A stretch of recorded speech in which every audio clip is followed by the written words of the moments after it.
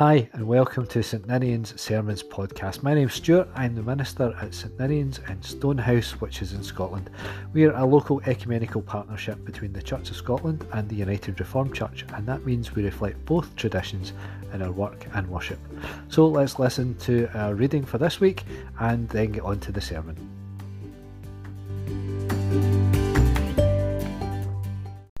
Our first reading today comes from Isaiah chapter 58, verses 1 to 12, and Stuart's asked me to read from the Message. Shout, a full-throated shout.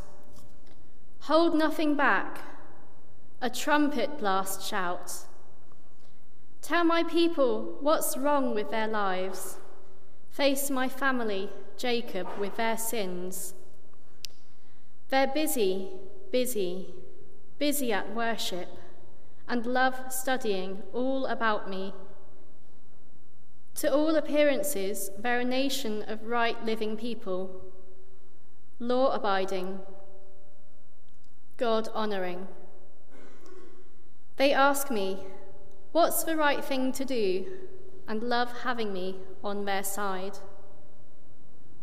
But they also complain. Why do we fast and you don't look our way?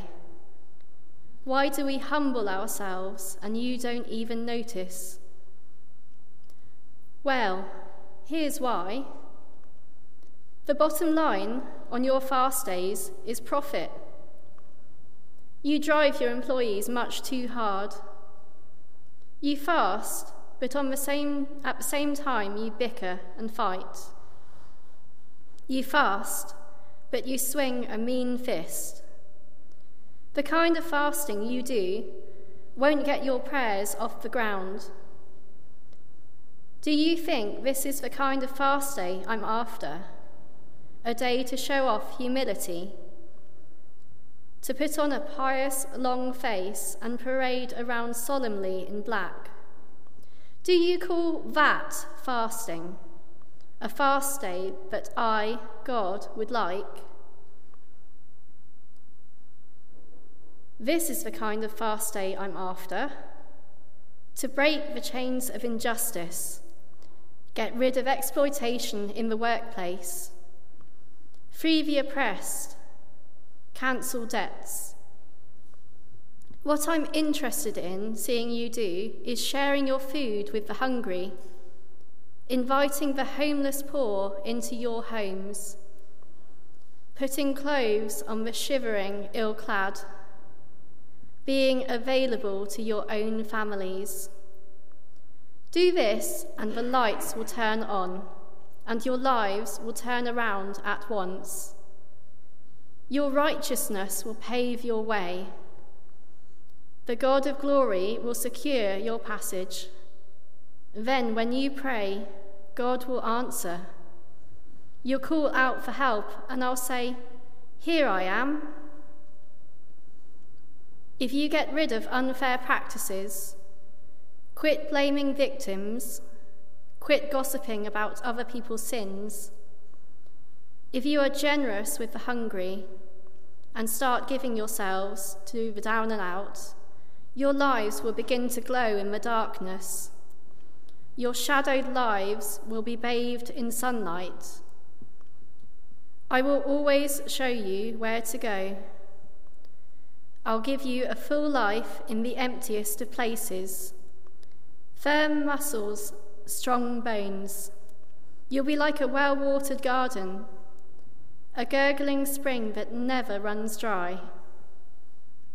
You'll use the old rubble of past lives to build anew, rebuild the foundations from out of your past.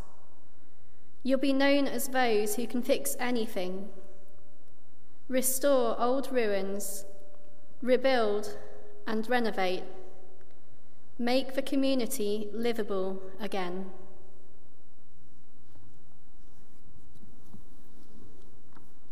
The second reading is Matthew chapter 5, verses 13 to 20, and I'll be reading from the Good News Bible. You are like salt for all mankind, but if salt loses its saltiness, There is no way to make it salty again. It has become worthless, so it is thrown out and people trample on it. You are like light for the whole world. A city built on a hill cannot be hidden. No one lights a lamp and puts it under a bowl. Instead, he puts it on the lampstand, where it gives light for everyone in the house.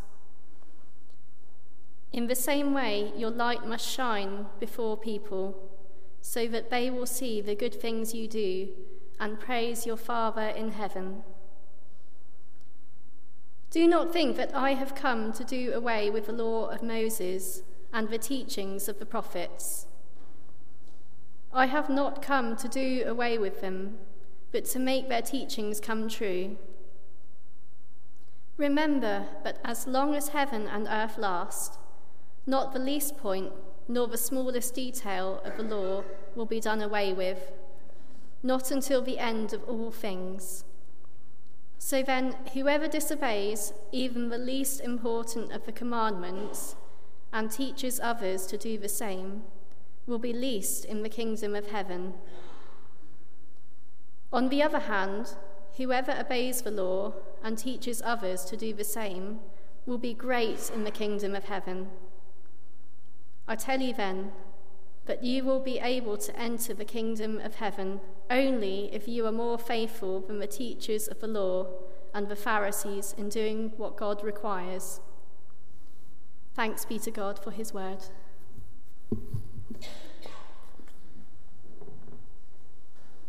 So the first thing to say this morning is it's important that we realise that today's reading from Matthew's Gospel follows directly on from last week's. So there'll be a test about what we talked about last week. Can anybody remember? I had to look it up, if that makes you feel any better. We were looking at the Sermon on the Mount and the Beatitudes. It was the very beginning of Jesus' teaching, his ministry, where he lays out this manifesto for the kingdom of God, and that's in some ways in opposition to the powers of the world. The people that had gathered on that hillside had come from all over the place. They had already been healed from lots of different things, and Jesus now begins to teach. We heard last week this list, these Beatitudes we call them, this strange list of people who Jesus says are blessed, the meek and the poor and those who mourn. And then Jesus challenges the people who are listening about our ideas of status and success and power. He goes on to challenge them further to be peacemakers, to be merciful, to be pure in heart. And up until now, the sermon's going really, really well. People are like, oh, that's great, he's talking about me, and we're being included, and that all sounds fantastic. And he's inviting them to be part of something bigger, part of something really, really important, something that they've been waiting for a long, long time. And then we get to verses 10, 11, and 12, and it starts to get a bit more difficult. Blessed are those who are persecuted for righteousness' sake, for the kingdom of heaven is theirs. Brilliant. Oh wait, persecuted? Blessed are you when people revile you and persecute you and say all kinds of evil and false things against you on my account. Rejoice and be glad, for your reward will be great in heaven, in the same way that the people persecuted the prophets before you. That's difficult stuff, because all the prophets get killed. Mostly they get taken out and murdered because they said things that the people just couldn't put up with. It was just too difficult. This new kingdom isn't going to come around by itself. It's going to take people, lots of people, and other people aren't going to like it. And by splitting up the two readings, we forget sometimes that they're part of the same story. When Jesus says, you are the salt of the earth, he's talking to the same people. When he says, you are the light of the world, he's talking to the people who he's already said are poor in spirit, or meek, or in mourning. We make the connection in the saying that people are the salt of the earth, don't we? Everyday people, good, honest, hard-working people, or the salt of the earth. But Jesus also calls these same people the light of the world. That's just a bit harder, isn't it? Remember, until very recently, lots of these people have been sick, severely disabled. They're about as far from being important or models or role models or the kind of people that would be paid attention to as it's possible to get. This whole kingdom of God thing isn't just about what Jesus can do. It's not just about miracles. It's not just about wonders. It's not just about going to your normal life as usual. It's about identity. Jesus is saying to the people in front of them, you are already this. You are the salt of the world. You are the light. Actually, the salt and light thing's a bit of a joke. Salt can't lose its saltiness. It just is salt. It can't be anything else. And in those days, people used oil lamps, and the bowl that Jesus is talking about is a bushel bowl woven out of a basket. You wouldn't put anything under that was on fire because you'd burn the whole house down. But we miss that because we don't have those things anymore.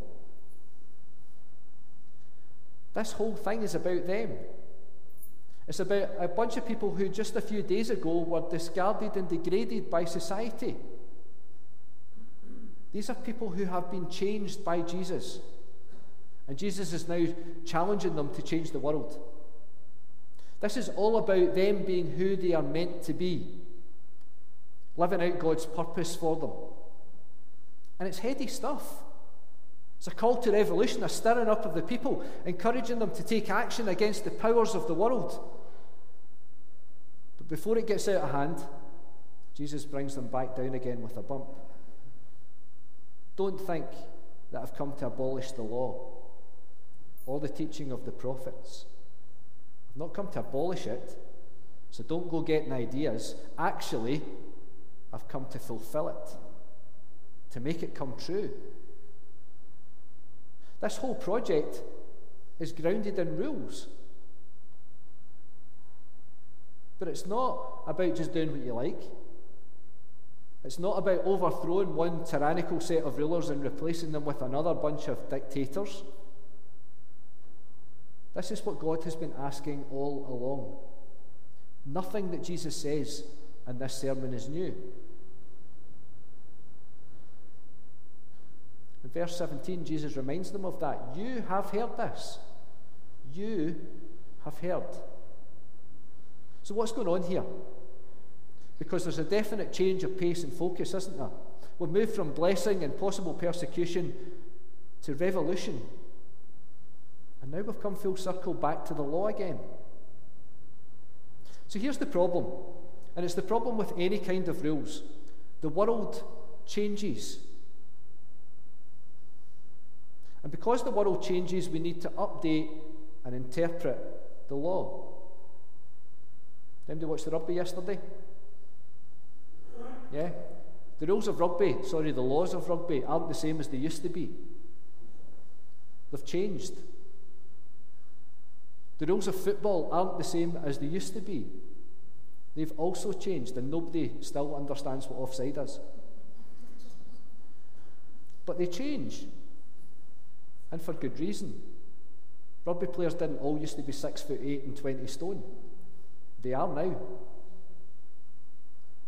We make new laws because circumstances are different. Circumstances that didn't exist even 5 or 10 years ago. And we try to interpret our old laws in light of these new and different circumstances.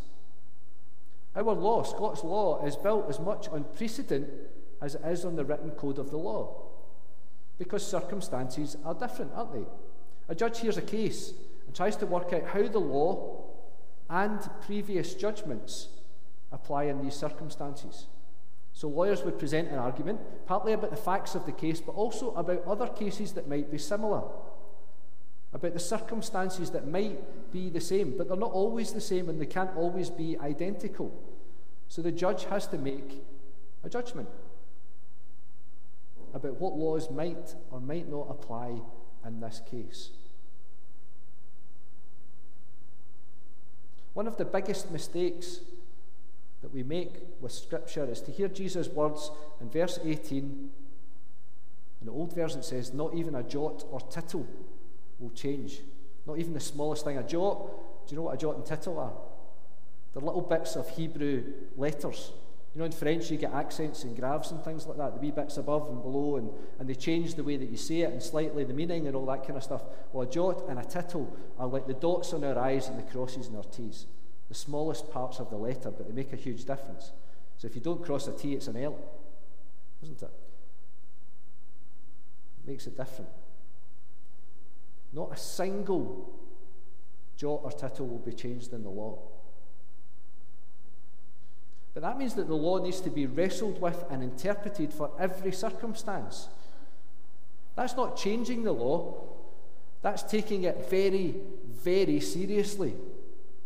Every jot and tittle of it. Every week I stand here having discovered something new about the text that we're given.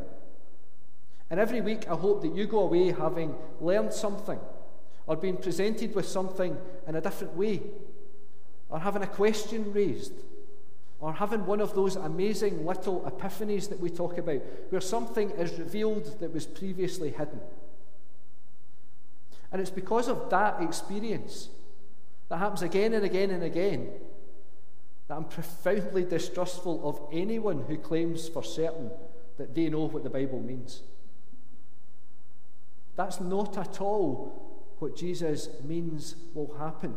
That we'll somehow wake up and discover that there's a right answer and that everything will be settled for all time. That's not their tradition. Rabbis used to sit and argue with each other about what it meant to find wisdom in each interpretation, not to find the right answer. These people that are listening are from all over the place, remember. They've come from miles around, from all different communities and cultures, and they'll go back home to their different communities and cultures with all the different customs and practices. And they have to try to work out what the law means in their place and for their people. That's what Paul does when he travels around opening up the gospel to all the different kinds of people in all the different places that he meets. He's trying to help them to relate to it in ways that they can understand. He doesn't say the same thing to everybody. That's why the disciples, when they meet after Peter has his vision about a big cloth coming down from heaven with unclean food on it and God saying, take and eat, he goes back to the other disciples and they have an argument about it. And they decide that it is really a vision from God, and that changes everything. It's what they do when they have to consider whether non-Jews need to be circumcised to be believers, to be followers of Jesus. They have an argument about it because it says in the law one thing.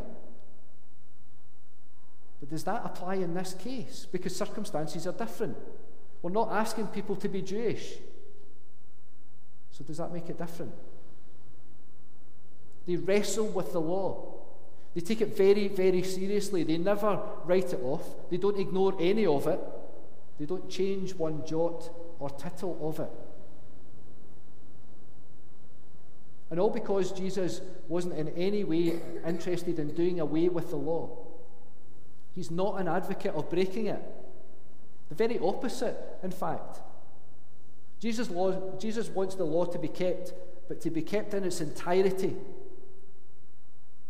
Because when we do that, we start to live as God intends.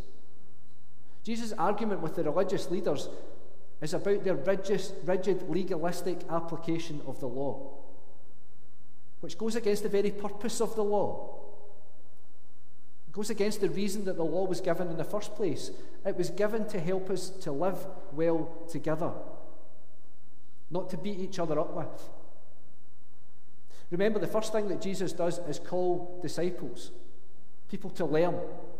And then he heals people, restoring them to wholeness. The disciples will learn how to wrestle with Scripture.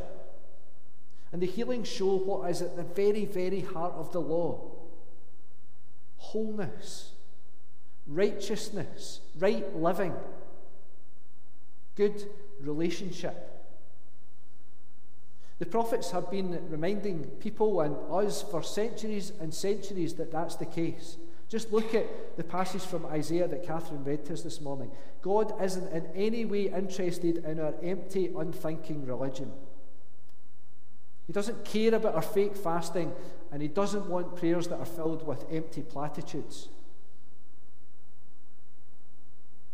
The people would have been stunned when Jesus says to them, your righteousness must exceed that of the Pharisees. And that's not a joke. Jesus isn't having a laugh at the Pharisees' expense, not this time. The Pharisees were seen as the most righteous of people because they were the ones who dealt with the law, the ones who said to other people what it meant. They were the guardians of righteousness. And Jesus is laying down a challenge to the people. It's you. You are the people that God has chosen. All of you, everyone. But there's work to do. You have to take seriously your place in learning, your place in interpreting, your place in understanding the Scriptures. And we do that together. It's not an individual pursuit. You have to take seriously the responsibility of being salt and light in the world together. You have to make that real. So how do we do that? Well, let's go back to Isaiah because he gives us more than a hint. What is it that God wants of us? To break the chains of injustice, to get rid of exploitation in the workplace, to free the oppressed and cancel debts. What God is interested in seeing you doing is this: sharing your food with the hungry, inviting the homeless poor into your homes, putting clothes on the shivering ill-clad, being available to your own families. Do this, and the lights will turn on, and your lives will turn around at once, because it's a different way of living. Your righteousness will pave the way, and God will secure your passage. If you get rid of unfair practices, quit blaming victims, quit gossiping about other people's sins, if you're generous with the hungry, if you start giving yourselves to the down and outs, your lives begin to glow in the darkness. Your shadowed lives will be bathed in sunlight. God says he will always show us the way to go. He'll give us a full life even in the emptiest of places, that will be like a well-watered garden, gurgling as a spring that never runs dry. We'll use old rubble to build lives anew, to rebuild the foundations of our past. We'll be known as people who can fix anything, restore old ruins, rebuild and renovate, to make our community livable again. But that can't be done alone. It's up to you. It's up to each and every one of us. But we know that we're never alone. Isaiah tells us, when all that happens, God will answer our prayers. We will call to his help, and he will say, "Here I am." Amen.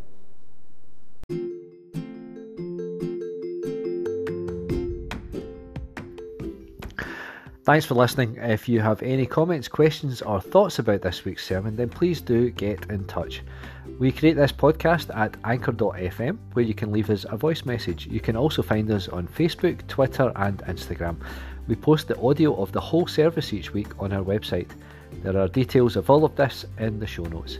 If you're in the neighbourhood and want to join us in person, we meet for worship every Sunday at 11 a.m. We'd love to see you.